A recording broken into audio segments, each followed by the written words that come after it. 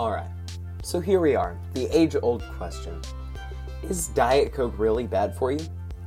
This is an idea that has been passed around for decades, almost since Diet Coke's inception in 1982.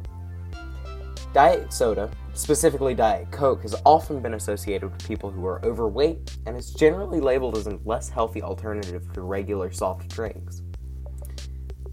But Diet Coke is marketed as diet. How can this make sense? Diet sodas can be marketed as diet because they have no calories. Then what's the point? And to that, there really isn't one other than people just enjoy the taste.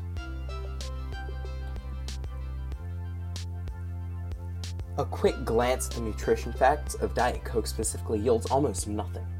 No fats, no carbs, no sugar. The ingredients, however, tell a different story.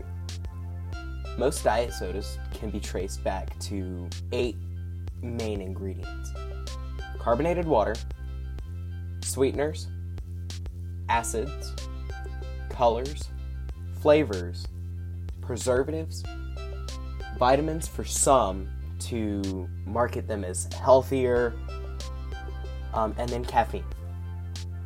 So, why do people always say diet soda is bad? None of the ingredients sound really terrible other than acids, which are found in everything we eat.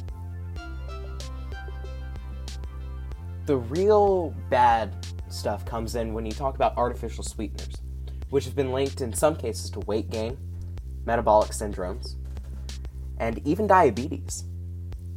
Diet Coke promises no sugar and promises no calories, but it doesn't say it's a healthy alternative to Coke, just that it's different. My dad is a prime example of someone who never drinks diet sodas. He tells everybody that there's nothing in there and it might as well be a can of air. Why?